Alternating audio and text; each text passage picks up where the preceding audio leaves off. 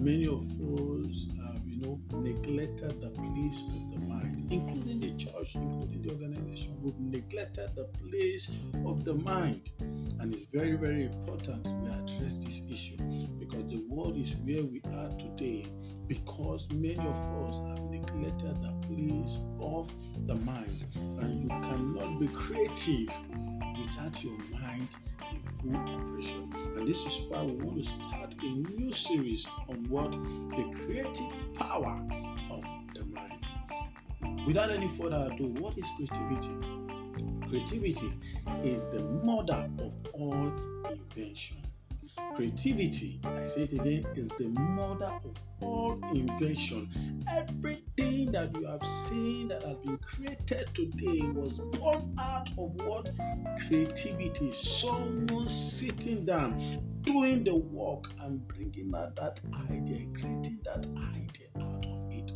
Including our God in Genesis 1 verse 1 down to 3, also sat down to do what? Create the world that you and I are living in today. God created it out of nothing. The world was without form and it was void.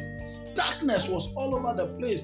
But God decided to put his mind to use by creating everything that we are enjoying today. Everything we are seeing today was created by our Father out of nothing. In other words, it doesn't matter the kind of things you are going through right now. If you are able to put your mind to work, if you are able to bring out the creativity part of your mind out, you find out that you come out from that problem. It does not take time. The problem you choose is that you fail to make use of your mind. You fail to be creative. You fail to innovate. You keep doing the same thing the same way and getting the same result, and you are also expecting a different result. There's no way. You must go and learn. Go to the ant, like the Bible said, go to the ant, learn from them how they go about to gather their food. The way they are creative. So you also need to be creative. You need the creative power of your mind to be activated. Your mind is your engine room. It's your engine room for all productivity actions. For you to excel in that your business, in that your field of endeavor, then you need to put your mind to work. Then you need to be innovative. You need to be creative. You are given a gift that beats everything you can think of, your mind. And that is why the devil does not come to fight anything. What he comes to do, when the Bible said the prince of war blinds the eyes of the people, he's not talking about your physical eyes, he's talking about the eyes of your mind. If he's able to stop your mind from thinking, if anything can stop your mind from thinking or moving, that particular obstacle have stopped you from achieving anything in life.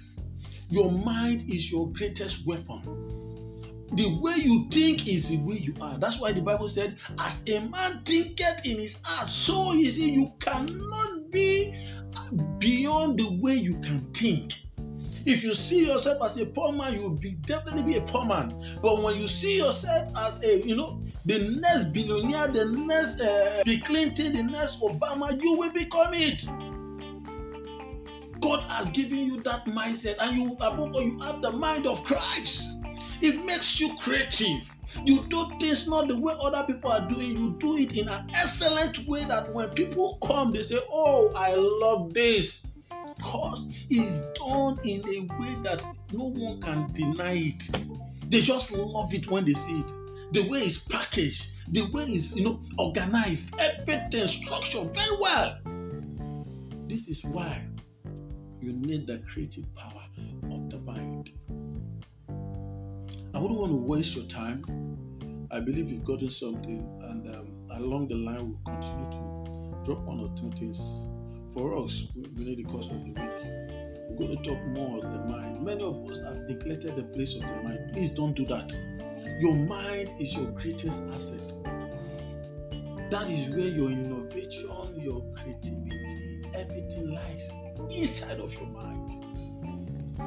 So don't let that enemy to blind your mind. Don't want. Thank you for staying tuned to this very minute. Do have a lovely day. God bless you.